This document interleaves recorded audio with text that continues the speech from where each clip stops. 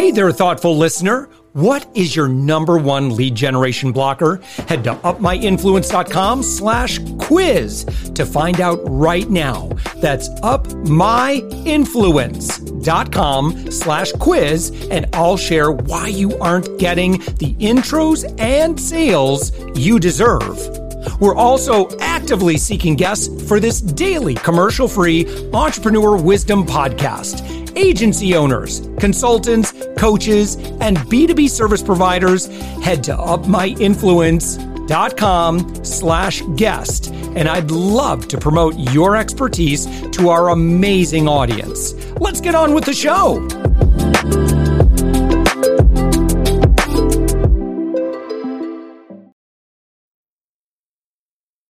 With us right now, it's growth and performance coach, Lindsay Roselle. Lindsay, you are also the founder and CEO of Motherload. You're a podcaster as well, and I'm so grateful to have you. Thanks. I'm excited to be here. Yeah. Give us an overview of your work. And again, to our friend that's listening to this podcast right now, you can just do a search, Motherload. You'll find Motherload podcast, and Lindsay, you're right there. Go ahead and hit subscribe. Yeah. But it's so excited to learn more about your impact in the world. Yeah. So, I come from a background of working in corporate. I graduated from college, went right into the corporate world, and spent about 9 years moving my way up through a very large multinational company, made my way to I'd call it middle management, making six figures, traveling all over the world in international business development. And in my early 30s, kind of had this moment of looking around at all my coworkers and the job and everything, and thought, this isn't passion. I don't feel what I expect to feel about work. And I was just one of those people that wanted it to feel like exciting and the place I wanted to be, not just like a job that I did from 9 to 5. And so I started to have these inklings of my entrepreneurial spirit had developed all the way through my 20s. And my first business was, prior to quitting that corporate job, I opened a brick and mortar yoga studio with my stepmom.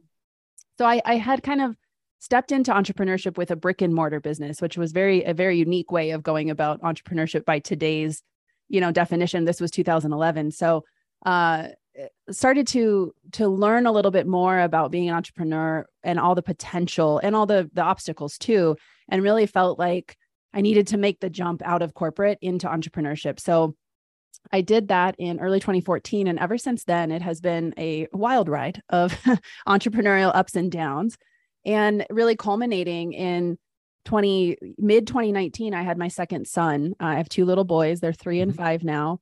I had my second son in mid 2019. And I was also just about to launch a new business. And so I was one of those people who, I waited till my mid 30s to have kids. And I really felt like I could just keep going at the pace I had been going at prior to having children.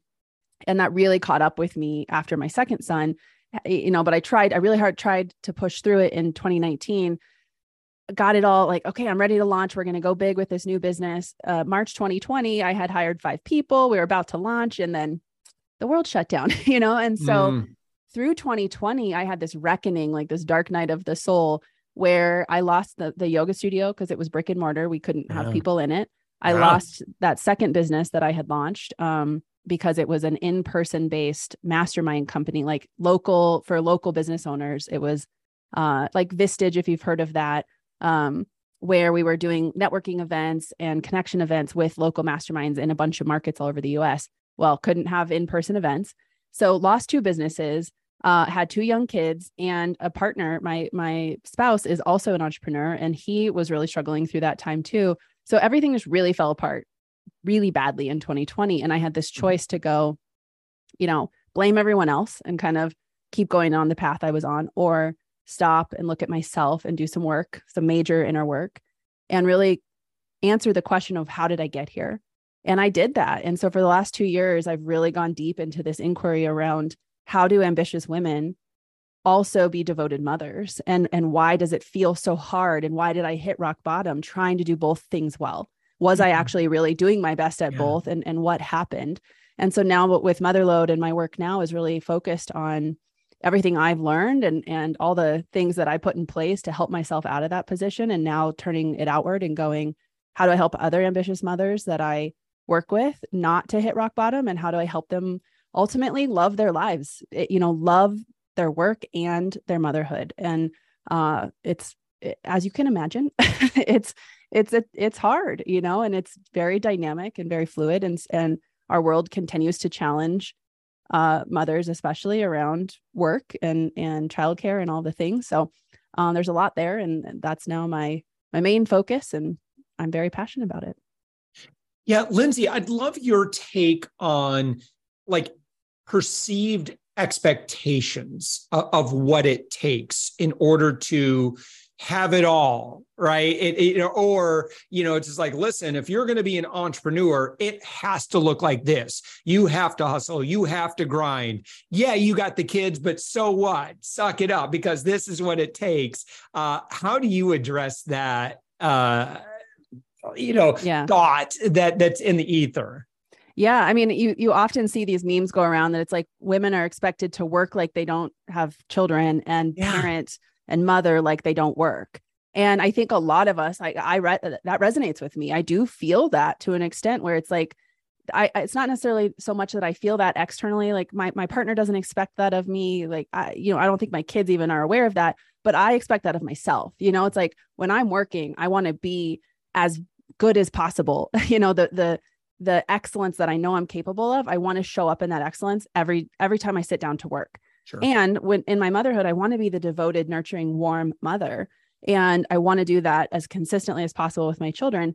And what it does feel like is in those moments of doing one or the other, very commonly there is a pull to the one I'm not present with, where I'm trying to be in my excellence at work and something's on my mind about my kids, or vice versa. And so, the first thing is, I think there's a lot of awareness that we need to, as women, to look, or as mothers, especially, to look at, okay, where's the expectation coming from? Is there someone in my life putting it on me? And is that a conversation or a boundary I need to have?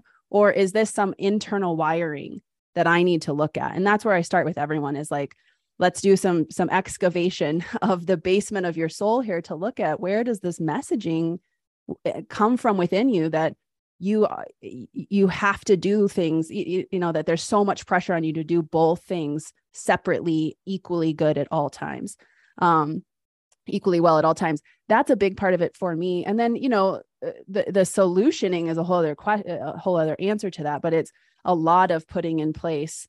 For me, it's around systems and structures and practices in your life that really help you come into accountability with yourself and time management with yourself, so that when you sit down to work, you are able to give your best because you've set up your day as effectively as possible. And then when you close the door in the office, or you drive home, or whatever your work life, transitions look like, when you're sitting there with the kids, it's boundaries around the phone. It's some type of mental practice of deconditioning the overwired mind that keeps thinking about work, so there's a lot of the tactical stuff we can talk about, but I think it really starts with awareness of where the root of that expectation is coming from in your life, and looking at if it's external or internal. Also on that as well, my wife and I have kind of been a little bit more cognizant of deadlines, right? So if we say, oh, I have to get all the Christmas lights set up today. Well, do you? I mean, who said that, right? And then so it's like this idea of like any deadline, it's like, I like the idea now of just questioning any deadline. Like, okay, so does it? Sure. Would it be nice? Yeah. But in my case, I cannot tell you how often, like, I'm working on, and it could be work related, it could be personal related, family related. Like I start doing something and then I uncover like all these other extra little things that maybe weren't anticipated, or they're just taking way longer than I had hoped. And so then I become, I was looking at your social media, and I know you were talking about perfectionism. Yeah. Boy, do I suffer over, I think a lot of entrepreneurs, a lot of visionaries, we kind of suffer from this same things. But again, just getting back to my original point of this question, I'd love your take on this, is this, I think nearly every deadline, most of them are not real hard deadlines. And the consequences of not hitting that deadline, probably not going to be an earth changer, but yet we treat ourselves, I'll speak for myself, I treat myself with such content and disappointment when I don't hit my own self-imposed deadline. And I suspect a lot of other people could probably identify with what I'm talking about. Yeah. Yeah. I mean, it's interesting. I've thought a lot about this because it's like, there's the ones that we self-impose that aren't, it's like, why did you make that an urgent deadline? Well, for some external reason, most likely. And then there's the really important internal deadlines of keeping promises to ourselves that are daily deadlines of, a promise I have to myself is I'm going to walk outside 30 minutes a day. Do you know how many times I've done that in the last week since it's been cold and windy? None, And so I'm like, okay, that's something where that deadline ends at the end of every day. And if I haven't done it, I am not keeping a promise to myself. And that starts to degrade the trust I have in myself. And so it is this question of like looking at at expectations and saying, okay, getting the Christmas lights up by November 15th, because that's, the neighbors both did it. And that was the deadline that the installer guys gave us on when they usually do it, like some external imposed thing that's kind of meaningless versus really important internal expectations and deadlines where you commit to yourself that you're going to be doing something daily, or you give yourself a deadline of, I really want to have this new thing out in my business, or this project at home completed, or something with the kids done by this date.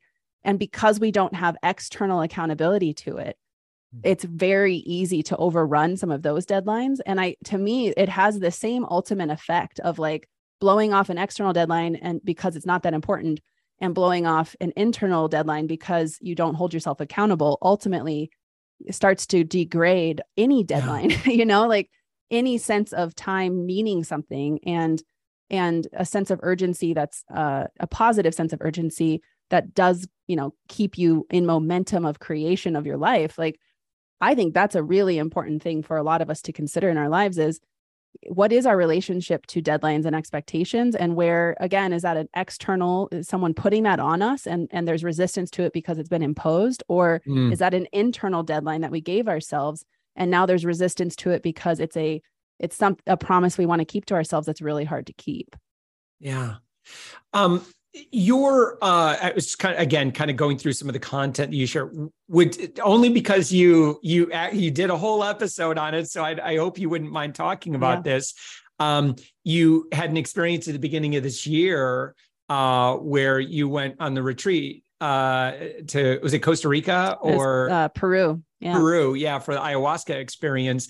And I would recommend someone just go ahead and listen to the whole episode. I've had friends have also been through that, friends that were in the military, PTSD, went through that experience, and just kind of like kind of what that journey was like, what the before the journey, and then of course after. Would you mind maybe just sharing a little bit about that, or if that's okay? Yeah. I mean, I did a 90-minute episode on it. So if you want like the deep dive, go listen to the episode. But in general, I had a lot of hesitation to do plant medicine. I grew up, my dad is a criminal defense attorney. He's retired now, but that message, from my teen years of like, drugs will ruin your life is still so pervasive. I spent the day with him yesterday, and he's starting to do some therapeutic psychedelic work. And, so he was sharing his experience, and, and he's in his late 60s. And I'm like, Dad, how much of a mind, blowing experience is this for you? Because you spent your whole life like in the criminal law system. He's like, it's a big deal. Like it really is a lot of rewiring. And so I felt going in very hesitant about the plant medicine itself. I had a lot of fear around not only what the experience was going to feel like, but what it would do to my brain. I was like, I don't. Yeah. And I'm thinking like, you're a mom, you're a business leader. Yeah. Like I'm also thinking about, well, that's my role, is it appropriate or responsible for a mom or a dad to use plant medicine? No. That's just, again, it's just our ideas and our biases based on something we picked up somewhere. So, yeah. And ayahuasca, so the people who have had a lot of psychedelic experience kind of laugh at me because they're like, oh, the very first psychedelic you ever did was a 3-night journey in the depth of the Amazon with ayahuasca. Like, Lindsay, that's like jumping off the high dive in the Olympics, So from an external standpoint, if you've never done any inner work and you've never done any plant medicine work, I would not start with what I started with, just full transparency. But that was the journey I was on. So we get down there and, our experience was curated by this mastermind I was in. So it's not an experience you can buy online or anything like that. It was with a tribe that one of the leaders has, excuse me, with, he has a connection with. And so it's literally this 2-hour boat ride up the Amazon, up a tributary, back in the woods in this eco lodge that's out over the Amazon. And then we made our own ayahuasca. So we went into the jungle just about a mile from where our lodge was, cut the vine, cut the chacruna leaves, cooked it up in a big cauldron ourselves. I mean, the shamans helped us, but it was harvested the day that we drank it. So it was incredibly potent and imbued with this intensive intention from our group. And even the leaders who said that, some of them have done 50, 70 ayahuasca ceremonies, said it was the strongest ayahuasca they've ever had. Mm-hmm. And so the journey that I went on the first night, because I had no expectations other than, some fear and some reticence about being so far away and what if something happens. And I think there was a little seed in there planted around motherhood. And I talk a lot more about it on the podcast I did on my episode about it. But what came up for me through all 3 nights, really heavily the first night and the other 2, was this deep conversation with existential motherhood. It was my grandmother that I went and met, and she was in hell, and that's a whole story. But the first night I had this big understanding of why does motherhood feel so dark? Why is it so hard? Why is there so much baggage around motherhood for me personally? And just in my belief about what motherhood means for someone once they become a mother. And that was just this very enlightening evening for me to come out of and look at how my life has gone down since becoming a mother. And then, the next 2 nights really building on that into this deep compassion for my own mother, which was really healing for me, both as an individual, but also in my work with mothers and in my beliefs about, how I was mothered.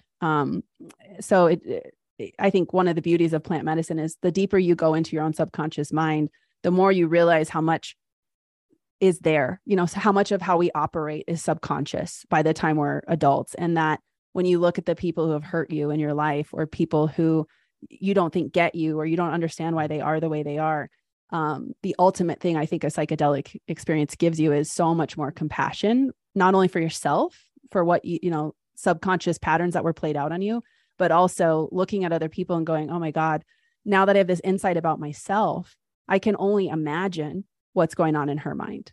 And that gives me so much compassion for her. And so for me, coming out of ayahuasca just opened the door to working with Motherload, really focusing on motherhood and having more of these conversations that I haven't seen people have about motherhood, where it's let's talk more about the mental load. Let's really dig into why we believe it's so hard and why messaging around motherhood is so much of exhaustion and giving and not getting, and not being capable of doing both things while working and mothering. And where does all this stuff come from, both in me and then in motherhood in general? So to me, it was a very intense physical experience. I mean, just being that far away, that heavy of a psychedelic is a very, I mean, it's an emetic. It makes you throw up, everything comes out, all the ends.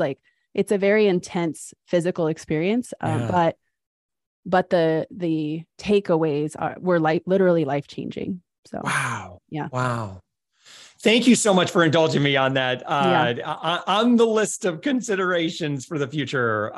Maybe we could talk about later. Yeah. So Lindsay, the work you do today, so who do you work with today? And again, I want to share your websites, lindsayroselle.com. If you click on the show notes, if you click on the little I symbol in your podcast player, just click around, you're going to find, or we've got some show notes for this episode. We have a direct link, Lindsay, to your website. But who should be going there? Who should be engaging with you? And how do you work with them? Yeah. So primarily I work with the blanket of an ambitious mother. So my past is primarily in entrepreneurship. So I've done a lot of business consulting, a lot of business coaching. So if you are an entrepreneurial ambitious mother, you'll probably resonate a lot with what I what my personal experience is and how a lot of my stuff is structured. But one of my main inspirations for everything I'm building with Motherload is my best friend, who is a cardiothoracic surgeon with 3 kids under the age of 5, who is the top 1% of the 1%. She was chief resident. She went to a top med school and just got hired at a practice here in Colorado where we live. And it's 5 other male doctors and her.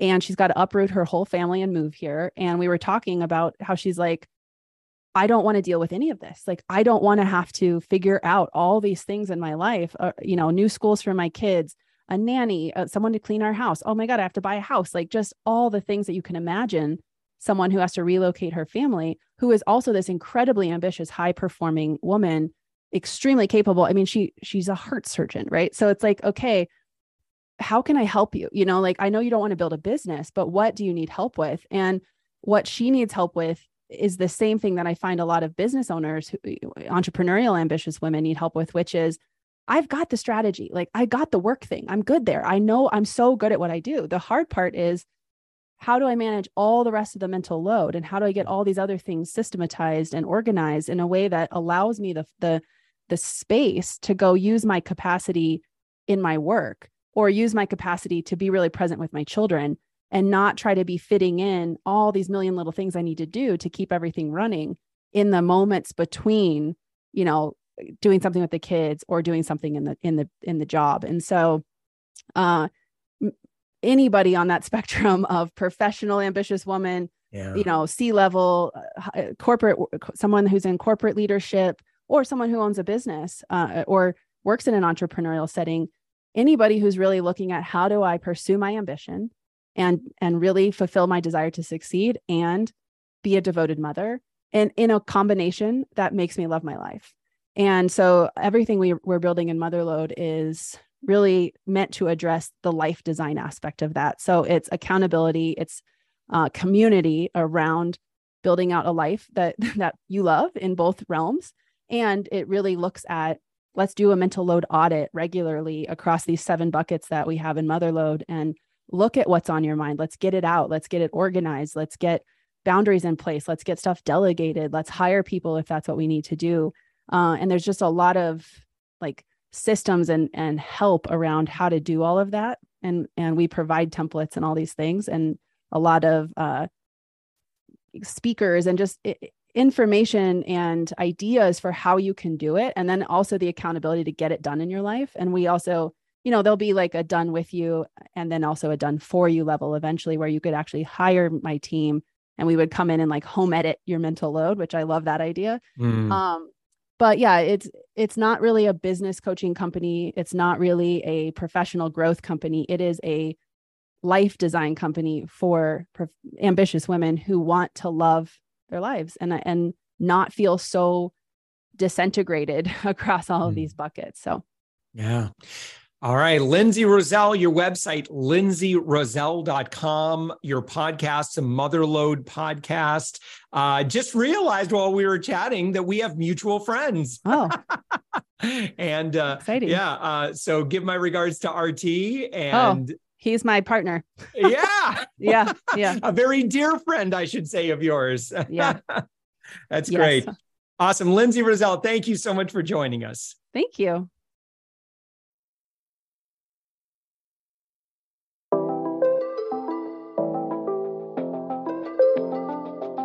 Thanks for listening to the Thoughtful Entrepreneur Show. If you are a thoughtful business owner or professional who would like to be on this daily program, please visit upmyinfluence.com/guest.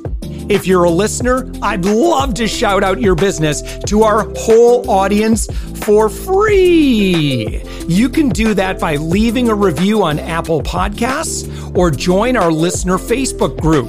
Just search for The Thoughtful Entrepreneur in Facebook. I'd love even if you just stop by to say hi. I'd love to meet you. We believe that every person has a message that can positively impact the world. We love our community who listens and shares our program every day. Together, we are empowering one another as thoughtful entrepreneurs. Hit subscribe so that tomorrow morning, that's right, 7 days a week. You are going to be inspired and motivated to succeed. I promise to bring positivity and inspiration to you for around 15 minutes each day. Thanks for listening, and thank you for being a part of the Thoughtful Entrepreneur Movement.